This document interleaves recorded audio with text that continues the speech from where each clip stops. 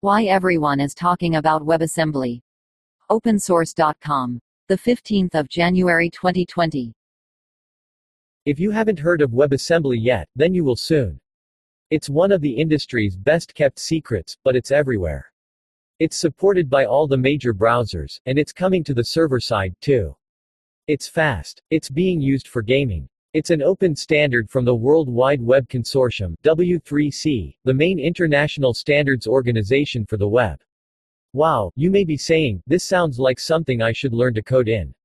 You'd be right, but you'd be wrong too, you don't code in WebAssembly. Let's take some time to learn about the technology that's often fondly abbreviated to WASM. Where did it come from? Going back about 10 years, there was a growing recognition that the widely used JavaScript wasn't fast enough for many purposes. JavaScript was undoubtedly successful and convenient. It ran in any browser and enabled the type of dynamic web pages that we take for granted today. But it was a high-level language and wasn't designed with compute-intensive workloads in mind. However, although engineers responsible for the leading web browsers were generally in agreement about the performance problem, they weren't aligned on what to do about it. Two camps emerged. Google began its native client project and, later, its portable native client variation, to focus on allowing games and other software written in C, C++ to run in a secure compartment within Chrome. Mozilla, meanwhile, won the backing of Microsoft for ASM.js, an approach that updated the browser so it can run a low-level subset of JavaScript instructions very quickly. Another project enabled the conversion of C, C++ code into these instructions.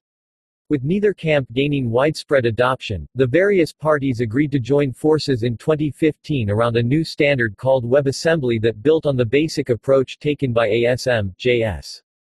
As CNET's Stephen Shankland wrote at the time, on today's web, the browser's JavaScript translates those instructions into machine code.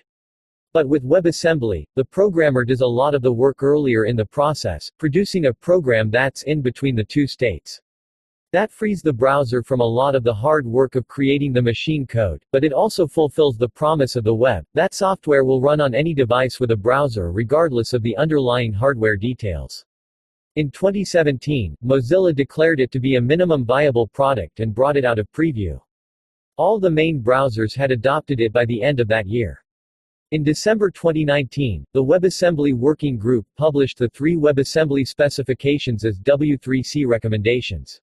WebAssembly defines a portable binary code format for executable programs, a corresponding textual assembly language, and interfaces for facilitating interactions between such programs and their host environment.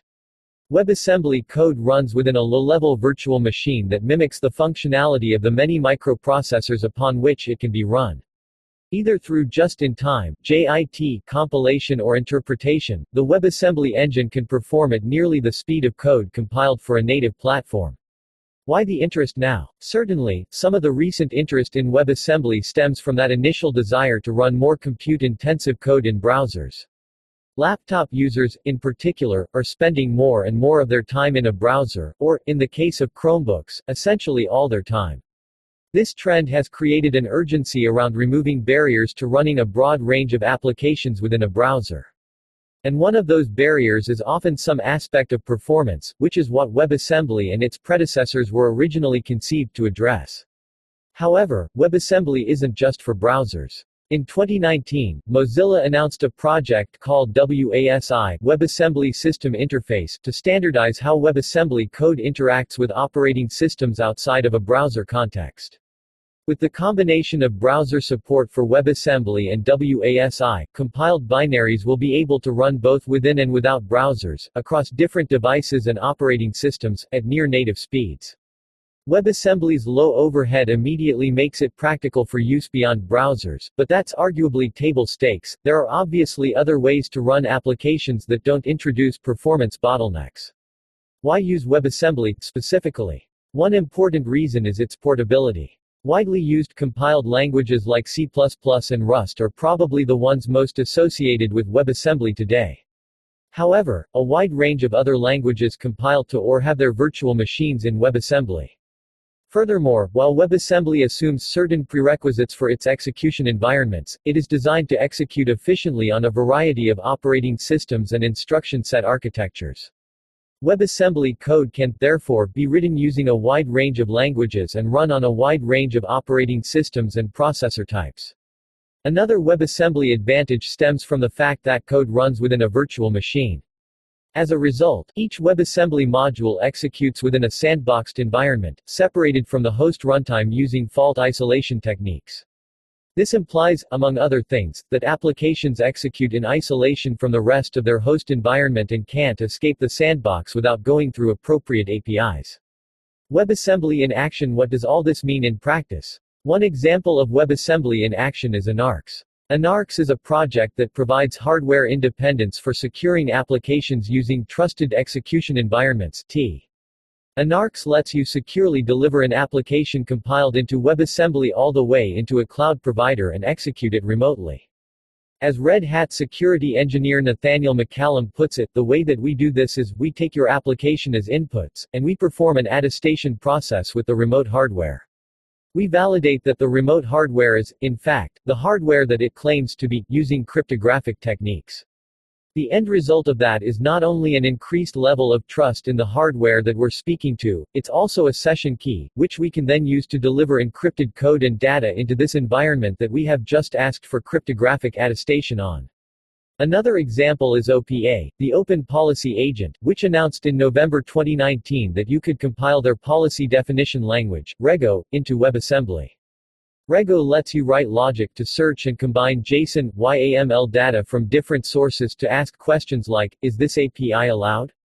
OPA has been used to policy-enable software including, but not limited to, Kubernetes. Simplifying policy using tools like OPA is considered an important step for properly securing Kubernetes deployments across a variety of different environments. WebAssembly's portability and built-in security features are a good match for these tools. Our last example is Unity. Remember, we mentioned at the beginning of the article that WebAssembly is used for gaming? Well, Unity, the cross-platform game engine, was an early adopter of WebAssembly, providing the first demo of WASM running in browsers, and, since August 2018, has used WebAssembly as the output target for the Unity WebGL build target. These are just a few of the ways WebAssembly has already begun to make an impact. Find out more and keep up to date with all things WASM at https://webassembly.org/.